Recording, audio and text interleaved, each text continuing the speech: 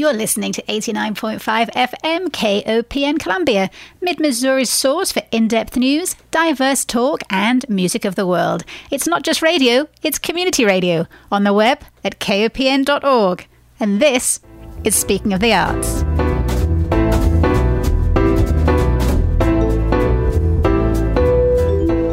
Good morning and welcome to Speaking of the Arts on KOPN, an hour of news, views and interviews on the arts in mid-Missouri. And I'm Diana Moxon. On today's show, we talk about the imminent National Novel Writing Month and the art of novel writing with local author and photographer Art Smith. And later in the show, Shauna Johnson, the Executive Director of Access Arts, joins us in the studio along with Shannon Soldner and Josh Oxenhandler to talk about their big fundraising CelebrARTy event, which takes place next week. But first, hello, Art. Good morning. Are your fingers itching to get started on your next novel? They are. I've been planning this one since about the beginning of May, and okay. it's wanting to come out. So National Novel Writing Month, or NaNoWriMo, as it's called, takes place every November, and it's a national 501c3 nonprofit organization which started life in San Francisco in the Bay Area in 1999. They state their mission as believing in the transformational power of creativity. They say that they provide the structure, community, and encouragement to help people find their voices, achieve creative goals, and build new worlds, both on and off the page. And what a lofty sentiment. It is. And, you know, it's amazing when you look at the list of regions on their website and see how truly global this event is. It's all across Africa, Asia, Australia, Europe. I looked in my home county of Lancashire, and there were 1,900 people competing or taking part there. There are 1,187, I think, in Columbia, and almost 2,298 elsewhere in Missouri. So how did you get involved? I got involved actually through some friends who were doing it. It seems like everybody finds out about it through word of mouth. And some friends that I had met when I had my photography studio, and they were talking about it, and I had kind of heard of it but never knew anything about it. So I signed up to do it one year. That was a number of years ago. This is my 9th year doing it. And within 2 or 3 years, I was what they call a municipal liaison, which is the local coordinator, mostly because I had that big studio space, so we did a lot of write-ins in the studio. Right, your old photography studio on Broadway. Right. Yeah, that was huge. So I kind of got involved, and I've been doing it ever since. So. And were you writing beforehand? Was this something you'd always wanted to do? I've always enjoyed writing, and I think almost everyone, if you ask them, have you ever thought, one day I'd like to write a novel? Everyone says yes. Everyone's thought about anyone who reads has thought about writing a book. And one of the great ad campaigns that NaNoWriMo has done is their goal is to be the end of the one-day novel. We're not going to do it one day. You're going to do it in November. In a month. Yeah. It is amazing. So you're a volunteer municipal liaison. What does that mean exactly? What do you do? Mostly what we do is organize any local events that take place that are associated with it, kind of help promote it, things like this, and manage. There's a regional forum where people can post comment threads and do things. So you kind of monitor that, answer questions as they come up. Just kind of serve as a in-between from the very small staff that actually runs NaNoWriMo to all of the writers out there. You're kind of the local clearinghouse. Yeah. I read somewhere, I think there was an article in CNN in 2016 where 10 writers who didn't know each other from around the world, they had rented a castle in the south of France as, this kind of inspirational venue for them to write in. And then they just all kind of settled in for a month and split the costs and wrote their novels. Sounds delightful. Sign me up. Do we have any castles in Columbia or around Missouri?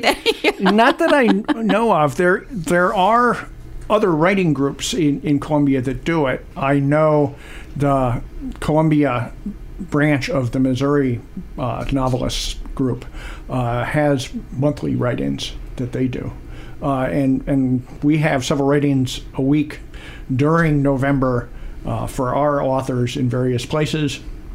And then a lot of us kind of informally keep them going for a while after November. And when you say a write-in, you mean you all gather in one room? Right. Like, or the library or somewhere, and you're all sitting there frantically scribbling away. Oh, yeah. Laptoping these days, not scribbling. Does anybody still do it longhand? A few, yeah. There's always a few who do it longhand, but most use laptops these days. And are we productive here in Columbia? You gave me some figures on phenomenally productive. Columbia, typically, it has about 2,000 people who sign up on the website. It has about 200 people every year, 185 or so, who actually start a novel, who actually commit and start doing it. And with just those 200 people out of the 400,000 who participate every year in NaNoWriMo, we write about 1 word out of every 1,000 that's written.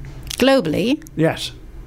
1 out of every 1,000 words written globally is written in Columbia. Yeah. Last year, they wrote about 3.5 billion words total, global. And Columbia had, I think, about 3.8 million words written. So it's a phenomenally productive group. They do list some impressive numbers on their website. So they say in 2017 to 18, there were 972 people like you, volunteer municipal liaisons, who supported 460,469 participants on 6 continents, and that there were 34,214 completed drafts in November. They say, and there was an article in Publishers Weekly where they say that NaNoWriMo currently lists 449 traditionally published novels that began as projects within National Novel Writing Month, and at least 80 of those books ended up at the big 5 publishers. So what did you learn about the writing process from doing this? Oh, it's been a learning experience every year. Certainly the writing has improved every year from doing it. I keep learning more about plot and character and setting and all of the components that go into it, and just it's like anything, the more you practice it, the better you get at it. So it does that. And then this last year, I actually finally decided after 8 attempts that I had something that was worth pursuing a little further, and I went ahead and self-published it. So that was a whole new learning experience. So this is the first book you've published. I wondered if you had done other... No, this is the first. So in the previous 8 years when you were writing, what was the process in November like? You got so many words done? Because I think that the target is 50,000 words. 50,000 words during the month. So you have to write an average of 1,667 words every day. And that is every day of the month. And that's about 4 pages of letter paper, right? Yeah. And some days you're not going to write. Thanksgiving comes, you're not going to write because you're doing other things. Things happen. So that means you got to get some days that you write 5,000, 10,000 words.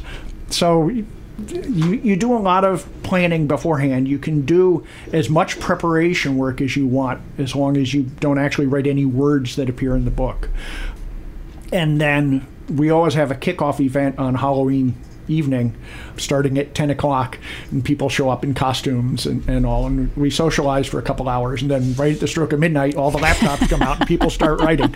So try and get that first day in before you go to bed. And you pretty well divorce yourself from the world for the month of November, because any free time you have, you're going to be spending writing. So in past years, prior to you producing your novel, had you written the 50,000 words and you just weren't happy with them at the end of it? Or had you... So you'd hit the target every year? I missed one year. The year we moved from one house to another and moved in on Halloween, life was too chaotic, and I only got about 30,000 words that year. Yeah. I have 7 successes out of 8 years. And what did you do with all those words? Did you abandon them, or did you go back and look at them? There's one that I might go back and revisit, because I thought it had promise, and I may go back and edit it. But the others, they were great learning experiences, and that's really all I approach Nano as. I don't pretend I'm going to get a great novel out of it each year. If I do, that's wonderful. But it's a learning experience.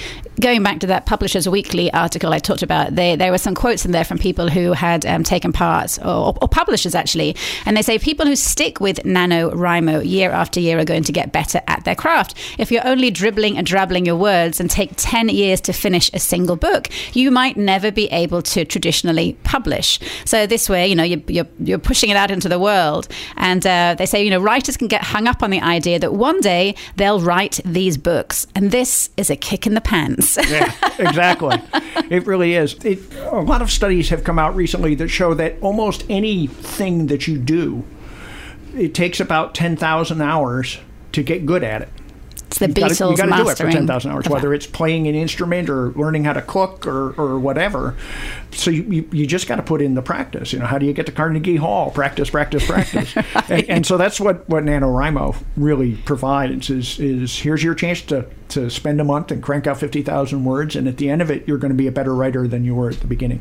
So on the 1st of December, do you keep going? Do you think I'm going to write my 1,667 words today, or do you think, I'll have a couple of weeks off?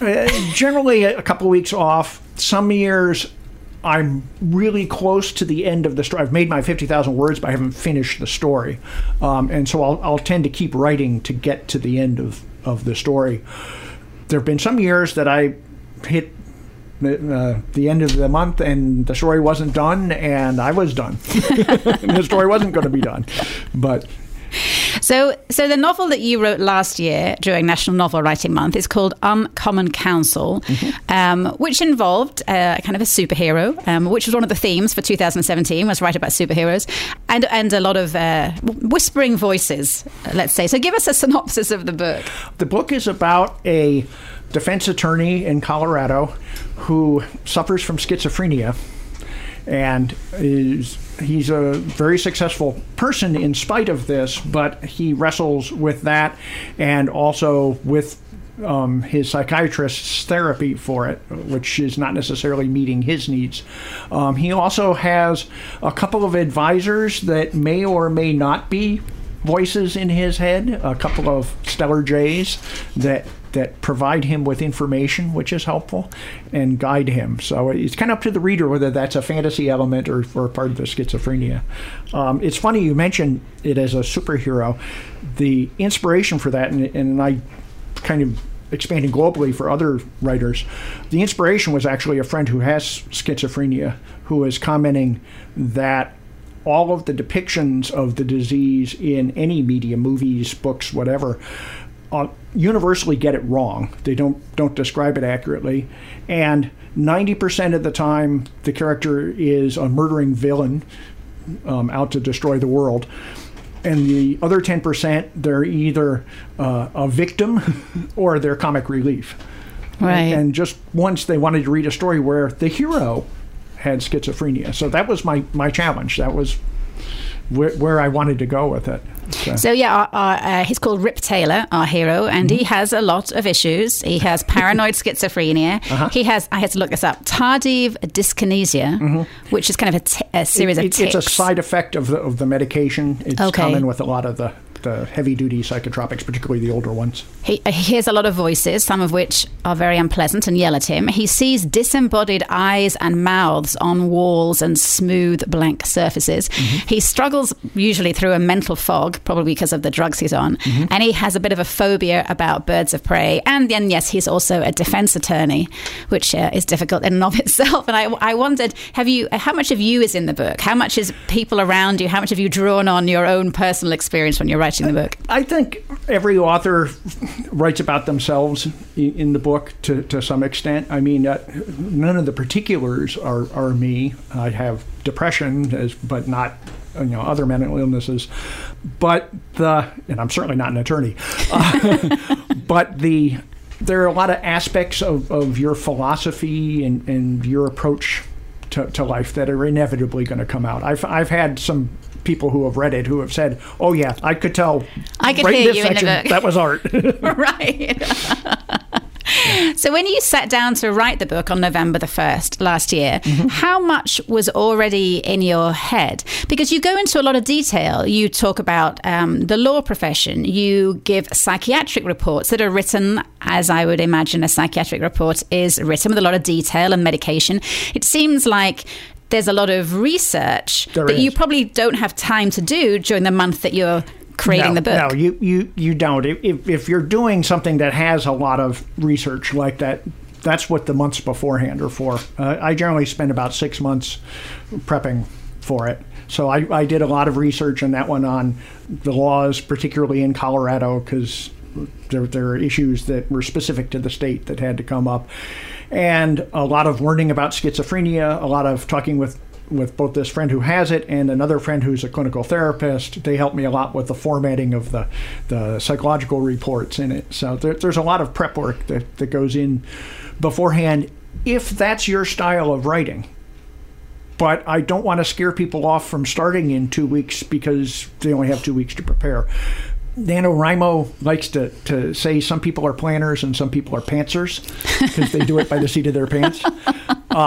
And a lot of the writers are pantsers. They go in and 2 days before, they don't know what they're going to write about. And they kind of come up with a premise and sit down and start writing and crank out 50,000 words. So... Like we were talking before we came on air, there's a book that came out, I think, in the 70s or 80s called The Artist's Way, where she really talks about creating or writing as it's a muscle. I mean, you've just got to just do it and do it and do it. And if you get used to cranking out the words, even if you just write, I'm cranking out the words, and you write that over and over again, so you've written it 1,667 times, you're making your brain think about, moving, and like any form of exercise. Yeah, you've just got to. It really is. It all comes down to practice. So the goal is to write 50,000 words in 30 days. And your book is, I think, 291 pages long, which I'm guessing is It's about 80,000. Oh, it's 80. Okay. About 80,000. I was kind of trying to work out how many it was. So had you written all of those 80 in November, or did you then carry on? Because it was published in January, I think. Is that right? No, it was published in June. Oh, okay. It took a while going through all the editing process and such. I had written probably about 62,000 at the end of the month, and then carried on for another couple weeks and finished the story. And then it both grew and shrank during the editing process. There were some scenes that were left out that had to get put in, but there was a lot of stuff that got cut to get it into the finished form. Was it harder to write without that deadline, or because you'd done so much, you could see the light at the end of the tunnel, and so therefore you were moving towards the light the whole time? Yeah, I had gotten far enough that I had enough momentum to take me to the finish line, but otherwise, yeah, it is hard. By December 1st, you're ready for a break. So how does it work? Because you're uploading things the whole time. You're part of a global family that's all doing this, and you're all checking, you're seeing the numbers Right.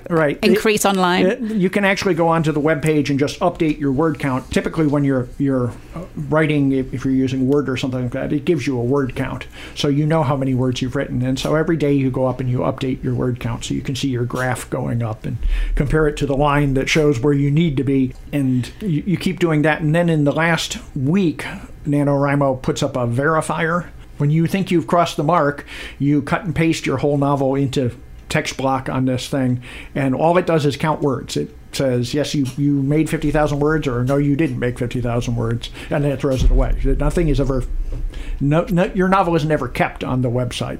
It's just there to verify if you're a winner or not. And what do you win? Like, what's the winning process? A winning process is when you cross that mark, there's a little pop-up video that shows up that's all of the NaNoWriMo staff cheering and clapping.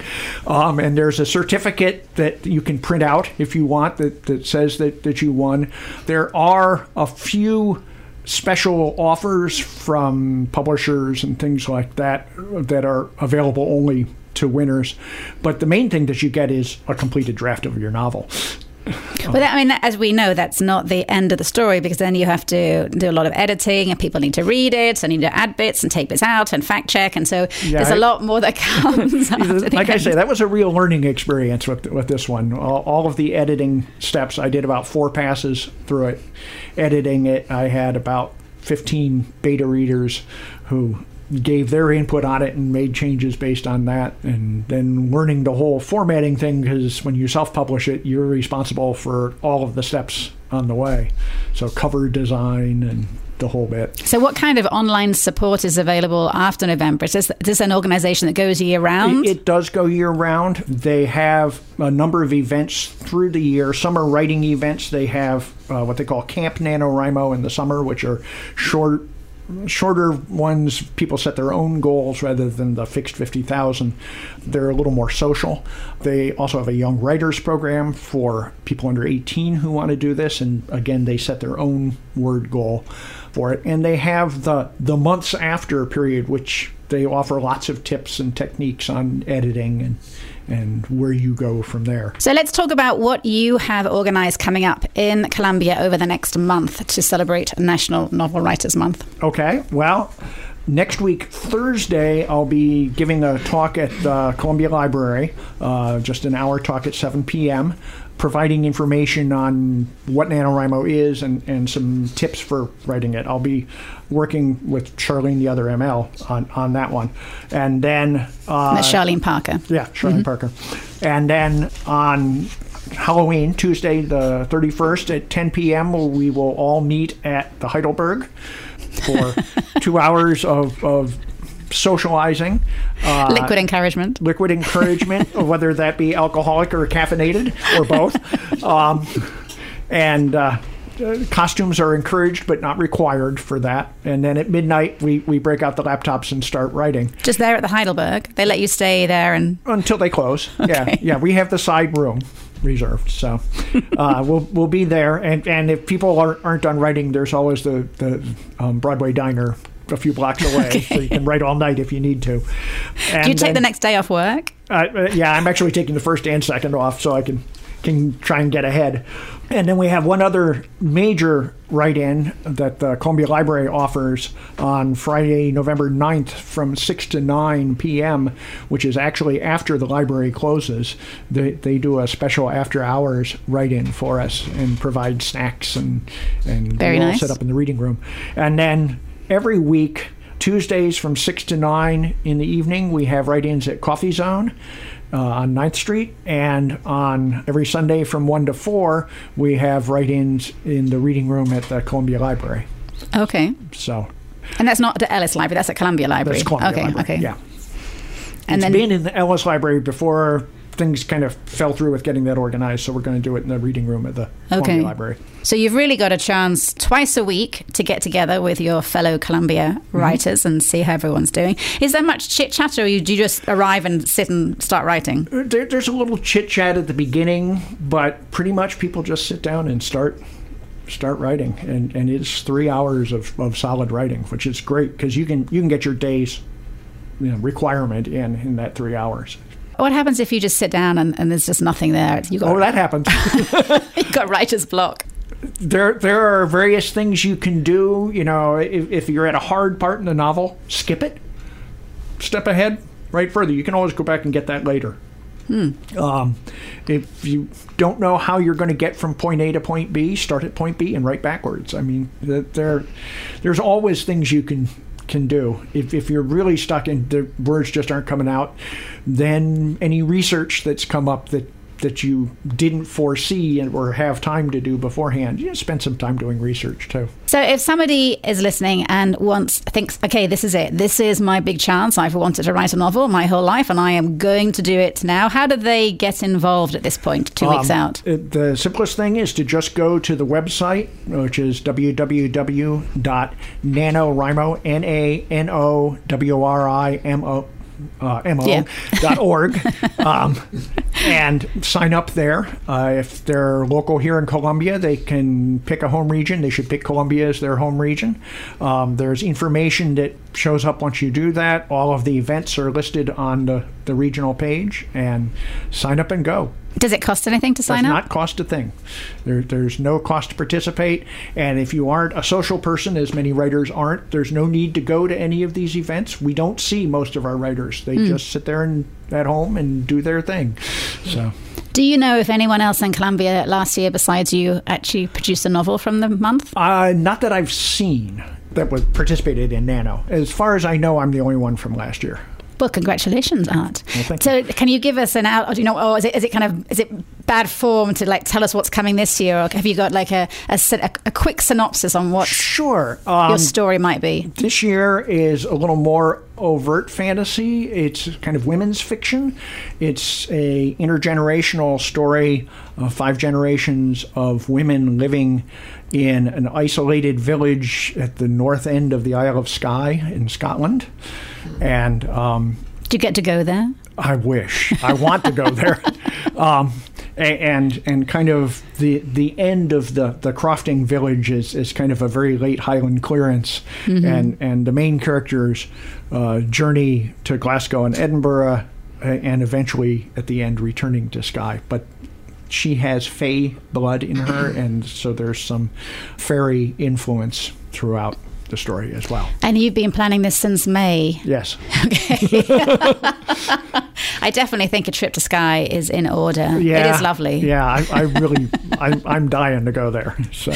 Maybe you need to go after. Obviously, it's not time to go now, between now and the month starting, but you might need to go and do some fact checking maybe in the spring. Yeah, it's very nice. We've actually been thinking about maybe making a trip this summer there. So National Novel Writing Month, you can go to nanowrimo.org to get more information.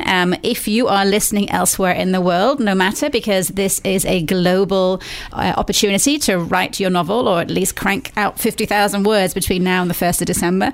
There is still time to sign up. And absolutely, good luck to all the writers out there, and especially to you, Art. Well, thank you so much. I shall read your next novel too. Thank you so much to Art Smith. He is the volunteer municipal liaison for National Novel Writing Month here in the Columbia area.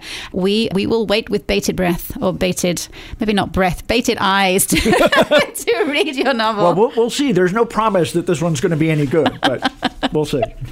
You're listening to Speaking of the Arts on 89.5 FM, KOPN Columbia. And after the break, we'll be back with Shauna Johnson from Access Arts to talk about artistic collaborations between artists and some of our well-known local residents. Don't go away.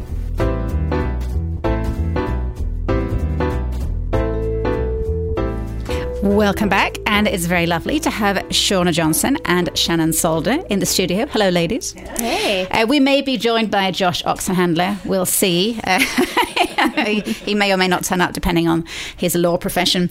So I was going to say, it kind of feels like this is a bit of a game of one of these is not like the other, because Shauna, you are the executive director of Access Arts and an established ceramic artist, and Shannon, you are on the board of directors for the Columbia Art League and an established oil painter, and then you have a lawyer. But but kind of that's the point. Shauna, your mission at Access Arts is to provide creative learning experiences for everyone, from beginners to advanced artists. And last time you were on the show, back in July, we were talking about the Building Community Through Art show at the Montminy Gallery, which is kind of exactly what you're doing once again with CelebrARTy. So tell us what CelebrARTy, CELEBR, capital ART, why? Celebrities with art. It's a bit of a mouthful, yes. So you're exactly right. Everything we do is about bringing people together with art making and building that community. And so CelebrARTy is our annual fundraiser. And what we do, we take people like Josh, who are really well known in the community, but maybe not well known as artists per se, and we bring them together and we match them up with folks like Shannon, who are established artists, and those artists provide guidance and mentorship, and they make something together, and then at the end of the process, we auction those pieces off. And then we actually we get local filmmakers to capture that story as they go from this beginning, I'm a lawyer, not an artist, to the finished product, to showcase that story of how that all happens. And so it's a bit of an endeavor, but it's super fun, and lots of lots of interesting stories along the way. Now, is this a national scheme? I noticed that there was a CelebrARTy.com website, but it's kind of defunct. It just seems like nothing's been updated since 2009, and it was set up to sell art made by celebrities. So it's kind of a shame that the website has been taken and now isn't being used. But is this out of your brain, or is this something that we're doing nationally? Well, I honestly don't know if it's being done elsewhere, but we thought of it on our own. Maybe there's something in the water, but we cooked it up a few years ago.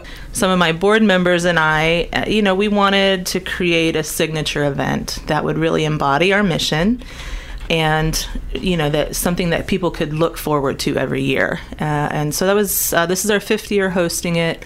And I think we're starting to get to that point where people are expecting it. It's really fun. Back in 2014, I think, which was year 1, it looks like you just had 3 teams. That's all that's on the website. Maybe there were more. Well, we had, let me think. I think we had 6 teams the first year, but we didn't have video footage for all of them afterwards. Yeah. So you had Richard King, and he was paired with pen and ink artist Mike Sled. Jonathan Sessions, who was paired with printmaker Charlie Thompson. Mizzou basketball player Kim English, who was paired with Jennifer Wiggs. And those are the ones that I could see on the website. So this year you have 8 teams. So what's kind of the trajectory for the event? Like, does it get unwieldy at some point, or you're like, no, we can have 20 teams, it doesn't matter?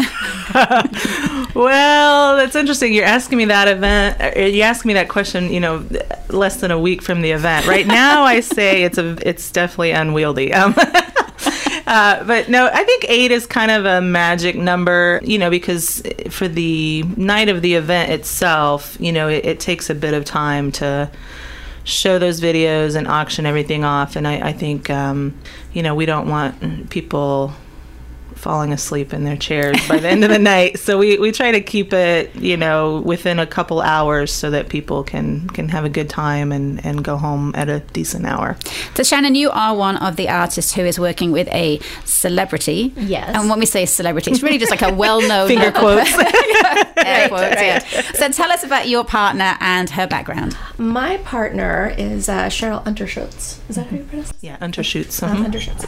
And she is the director over at Girls on the Run. So that's kind of her role that she's coming from. And she does have some art background, so that was kind of nice. But didn't she used to be a kindergarten art teacher? She was like an art teacher. Yeah, she has a real passion for children, I believe, and learning in that way. So pairing up with her for what I do with the painting, she had never oil painted before, so she was really curious and wanting to learn a lot about that. So that was really fun, kind of taking somebody who had a little bit of background just in a different direction and kind of show them what I do and how I kind of think about the process as I do it. So kind of what was the biggest challenge? I think the biggest challenge, as with anything, is just communicating. Taking the thoughts out of your own head and really trying to find a way to say it in a way that can be received by somebody else who has their own background and their own set of beliefs or histories and things like that, their own understandings. So it's really kind of that translation of idea. Was that what you expected going into it? Did you have an idea of what the challenge would be, and then boots on the ground, it was kind of different? I think that you always kind of expect a little bit of that, but then the experience of it is completely different every time. So tell us what you created with Cheryl. We created a kind of a diptych situation. They're 2 different pieces. She painted one, I painted one. They're companions. So taking off of my work, which is mostly figurative, and kind of the passion for young people, and I think with Girls on the Run and Access Arts, I believe these ideas and these passions pair up really well, of giving people, anybody, the ability to kind of rewrite their story, to go from what maybe society or their culture or their family background says, this is what you are and this is where you're going to go, and opening that up. So that was kind of my idea of where I wanted to take this project with Cheryl, in terms of kind of creating a narrative that really married those 2.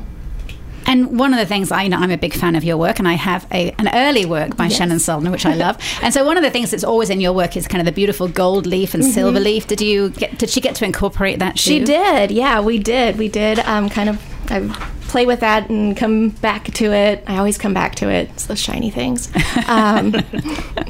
So we were able to do some of that in these pieces as well. Yeah. Now, Shauna, you are the matchmaker in all of these relationships.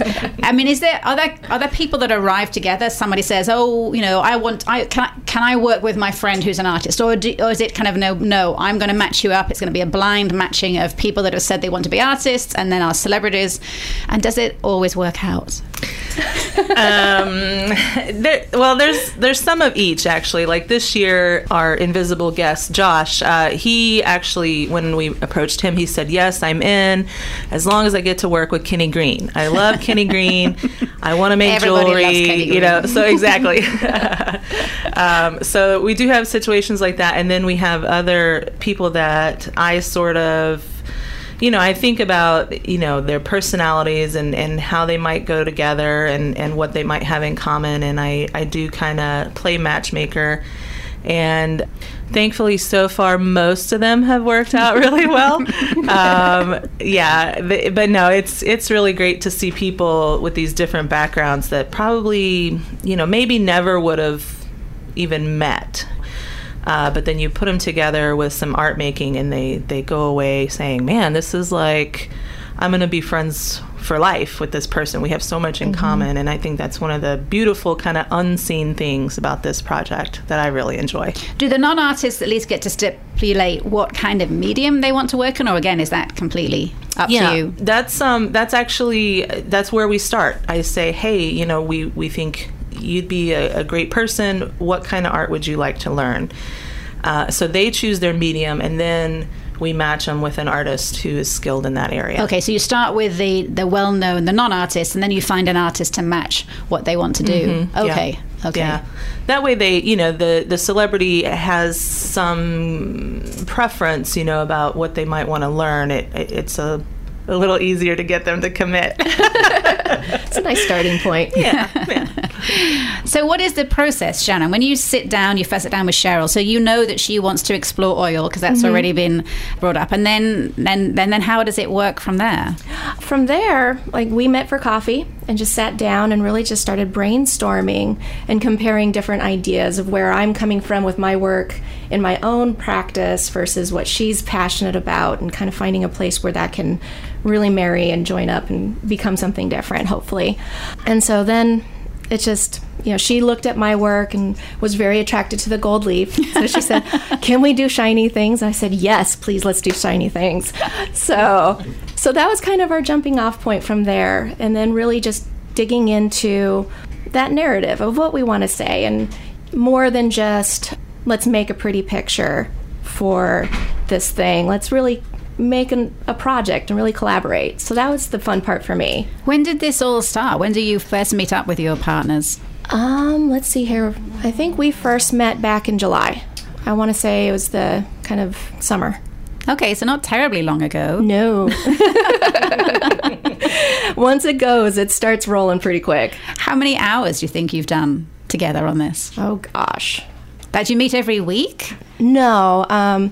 Between her schedule and my schedule, and, there was some minutes where she's busier, I'm busier.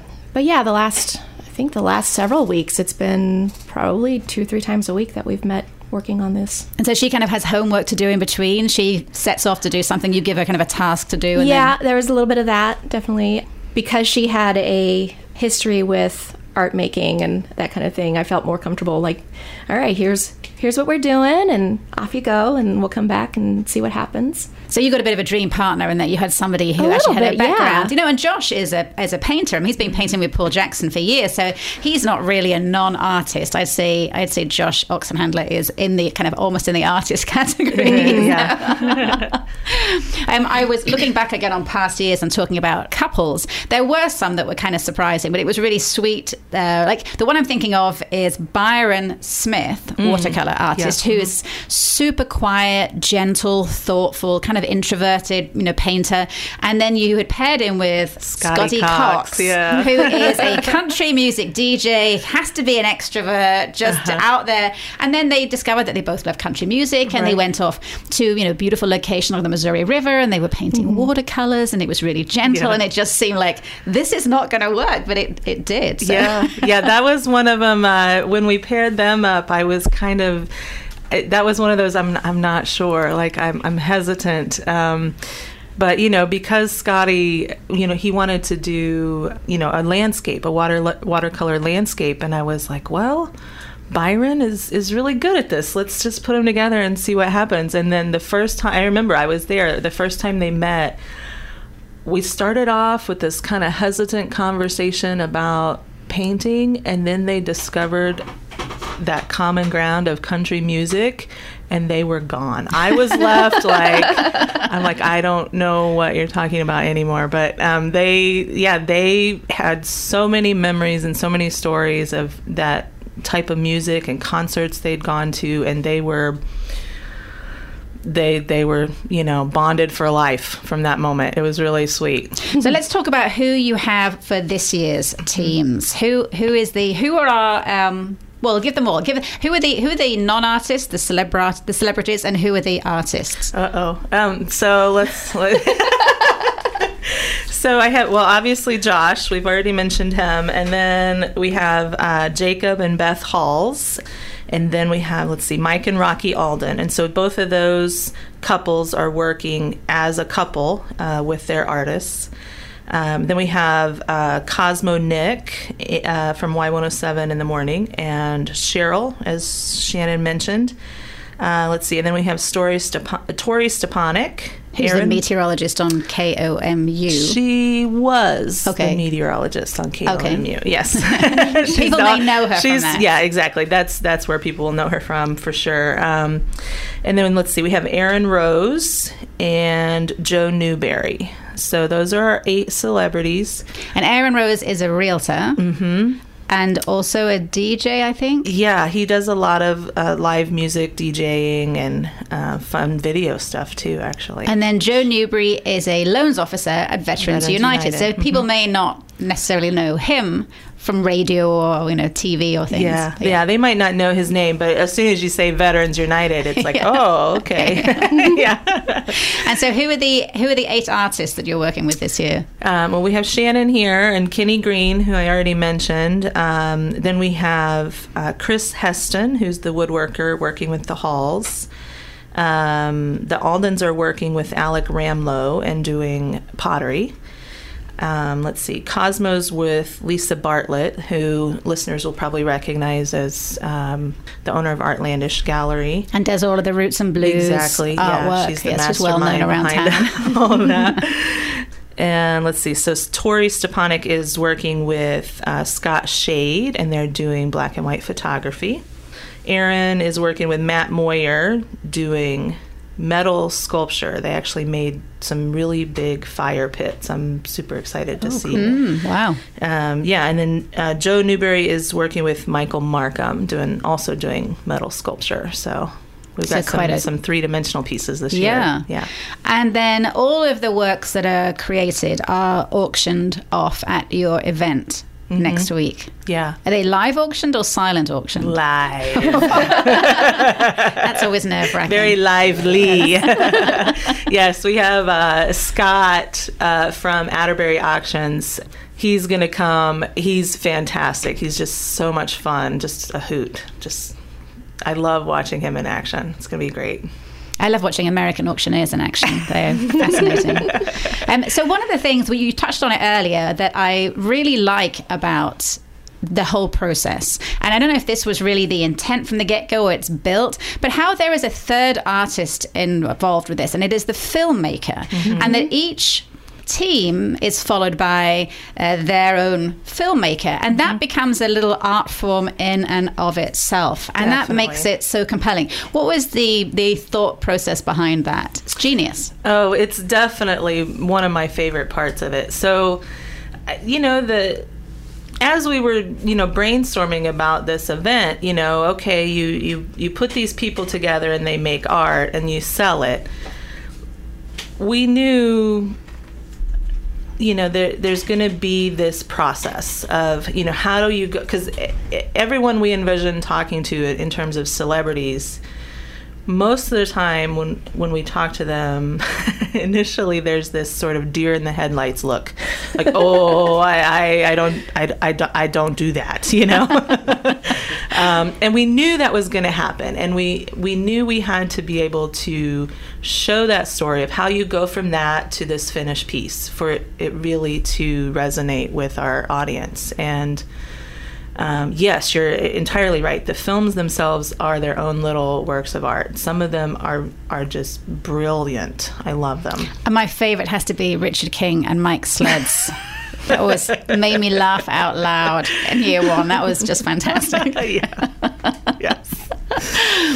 Yeah, some of them get really funny. Some of them get really, intense. And, I remember a couple years ago, we had Eric Johnson, who's the principal at Douglas High School. He did a spoken word part, and Chelsea Myers was his videographer. From Tiny Attic Productions. Yes, and this was one of those things. I didn't know Eric did spoken word, but he incorporated that and combined it with his black and white photography, and the video is just amazing and makes you go, oh my god. It was really powerful. I remember that one. Yes. Yeah, very, very powerful piece. Yes. And so you go from lighthearted and whimsical to these heavier social topics, and I think that's what's really amazing about it, is that we give them this goal. We don't say we want you to make this specific thing. We say we want you to make art that's meaningful to you, and so all these stories come out, and that's really the beautiful thing of it.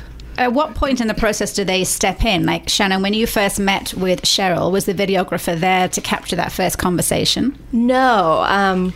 Our videographer kind of came in a little bit later, because depending on trying to find people to work out and that schedules and things like that can take a minute. So Cheryl and I met up initially just by ourselves, and then our videographer, Jordan, came in a little bit later. So we kind of held off getting started on the making until he was there, though. Is it intrusive having somebody there, or is it like all documentary subjects kind of say they forget that the person is there eventually because they're just there so often filming you? No, I wouldn't say it is intrusive at all.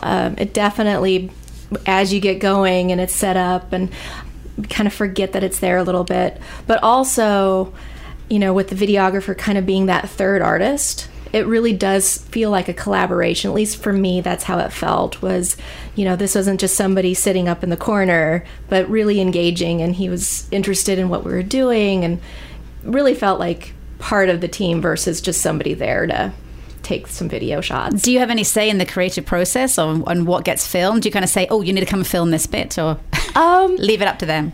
As an artist, I really enjoy leaving it up to them. That's his vision, and I have some input and whatnot, but it's very much, in my belief, for me, like, I want him to have the freedom to make his own piece and make that something for him. Do you give them direction on how long the video has to be, Shauna? Yeah, we give them a 5-minute limit, just for the sake of time, but we tell them they can do any style they want. If they want to do a anime, music video, silent film, I mean, really anything goes, as long as it fits in that time limit. So this year you have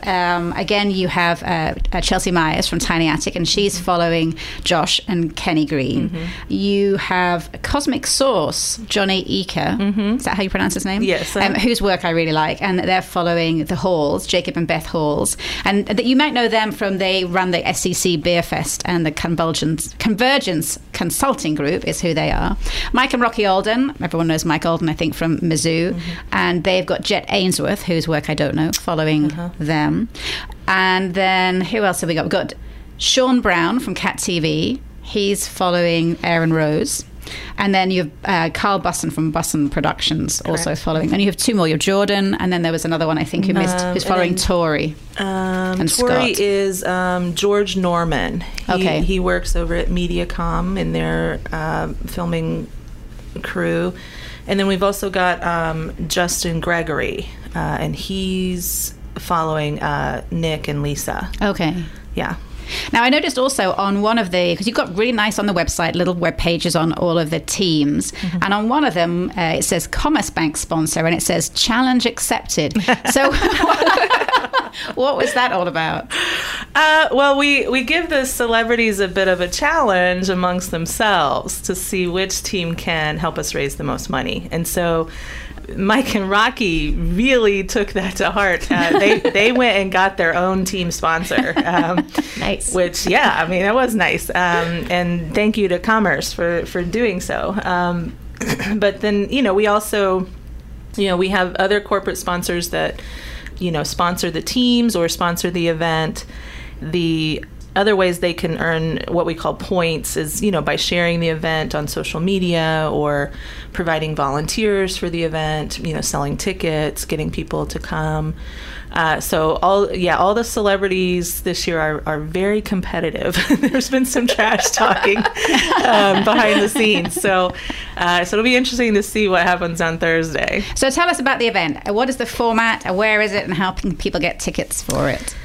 So it is Thursday, the 25th. It's over at Shepherd's Distributing on Halfman Place. I think the number is 1306 Halfman Place. And we have a cocktail hour where we have Dogmaster cocktails, craft beer provided by Shepherd's. We also have some kombucha and some coffee from Drinkcraft.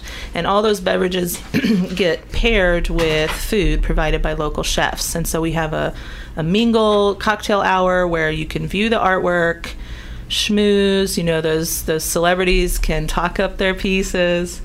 And then we have the videos and the live art auction immediately after. And so it all starts at 5:30. We anticipate wrapping up somewhere around 9. And you can get tickets on our website, schoolofservice.org. There's also a Facebook page or a Facebook event on our page where you can see all the details. The event itself has its own website, which you mentioned, where you can view all the videos from past teams and all those team member profiles. And that website is CelebrARTy.com. Okay, so celebsmakeart.com. And when you go there and buy a ticket, you can choose just to buy a ticket generally, or you can choose to support your favorite team. Correct. And yes. tickets cost the same amount. It's just which PayPal button you. Exactly. Yes. And which team you get to hit up later for that favor you're going to cash in, right? So are you tracking that? Like, who's in the lead? Can you reveal that? Sure, I can. They might not like it, but the Aldens right now are in the lead. I think, as of this morning, I think they've sold 29 tickets. Okay, so other teams, time to catch up. Yeah. So, next Thursday at NH Shepherd's Company, and it's the CelebrARTy reveal of the artwork created and the videos, and buy tickets online at celebsmakeart.com or at schoolofservice.org, and tickets cost $25. Thank you so much, Shauna and Shannon. Hard to say, Shauna and Shannon. We're going to go straight, I think, into our roundup of events that are happening over the next 7 days in and around Columbia. Ladies, thank you very much. You are free to go or free to stay and listen. Thanks, Diane. Thank you. So at 5 p.m. this evening, there is a large-scale picture banner being unfurled down the side of 700 Cherry Street. And that's the first local We project, which is a series of portraits of people from marginalised communities. If you fancy some theatre tonight, there are a couple of options. At Talking Horse Theatre, you can see their production of the dark musical Sweeney Todd. I saw it last night and it's fantastic. The curtain rises at 7:30 tonight and tomorrow with a 2 p.m. matinee on Sunday, and tickets are $15. And this is the second of a 3-weekend run, but they are selling out, so do make sure you get your tickets. At the MU Theatre Department's new Black Box Studio 4 on Hitt Street, you can see Songs for a New World tonight and tomorrow. That show starts at 7:30, tickets are $16, and it is amazing. I saw that last Sunday and I think I'm going to go again this weekend. In Jefferson City, you can see Cabaret and enjoy dinner at Capital City Productions. Tonight at the Blue Note, you can hear New Zealand-born, funkadelic, bass-heavy electronic artist Opio. That show starts at 8 and tickets are $18. Saturday morning, head over to the Boone History and Culture Center to hear St. Louis author Angela Mitchell talk about her latest book called Unnatural Habitats and Other Stories, a book about schemers and outcasts. The talk is free to attend and it starts at 10:30 in the morning. While you're there, drop into the Mont Mini Gallery to see the David Spear and Kelly Collier art show. In Centralia, Saturday is the annual Pumpkin Festival from 10 a.m. till 7. And Saturday evening, Jabberwocky Studios presents the Reclaimed Voices Showcase, an evening of art and spoken word poetry by young people who have been in Missouri's juvenile justice system. That event's at the Columbia Art League from 6 till 9 and is free and open to all. At Rose Park on Saturday night, there is a Tom Petty birthday bash with Sean Cannon's Voodoo Players and Tanner Lee Band kicking off at 8 p.m. for a $7 entry fee. Sunday evening at the Blue Note, you can hear the Colorado-based progressive bluegrass Yonder Mountain String Band. Their show starts at 8 and tickets are $30. Monday evening, Cafe Berlin welcomes alt-legendary Japanese all-girl band Tsushi Mamire. They'll be appearing with the Many-Colored Death and that show starts at 9. Tuesday morning at 10 a.m., you can hear collector Bradley Meineke talk about his art in miniature collection at the Columbia College Galleries. And Tuesday evening, the University Concert Series welcomes A Room Full of Teeth to the Missouri Theatre. This Grammy-winning 8-voice ensemble presents vocal traditions from around the world, and tickets are $28. On Wednesday and Thursday morning, you can hop aboard the Katy Trail Fall Colors Tram Tour, which makes a 2-hour round trip from Rocheport to McBain. The rides are free of charge, but with a donation suggestion of $5. Wednesday evening, the Rose Comedy Club's monthly showcase, Pints and Punchlines, hosted by Rob Harris and Clayton Missler, takes the stage at Rose Music Hall at 9 for a $2 cover charge. Thursday evening, as you heard earlier, is CelebrARTy Night, an art auction fundraiser for Access Arts, with the art being made by local artisans in conjunction with some well-known local denizens. That event takes place at NH Shepherd's Distributing Company from 5:30 till about 9. Tickets cost $25 and it all supports Access Arts. Also on Thursday evening, author Joanna Luloff will discuss her debut novel, Remind Me Again What Happened, at Skylark Bookshop. And that starts at 7. You've been listening to Speaking of the Arts on 89.5 FM KOPN Columbia with me, Diana Moxon, and my good friend and sound engineer, Mike Hagan. I'll be back next week with more news, views, and interviews about the arts in mid-Missouri. Stay arty, Columbia.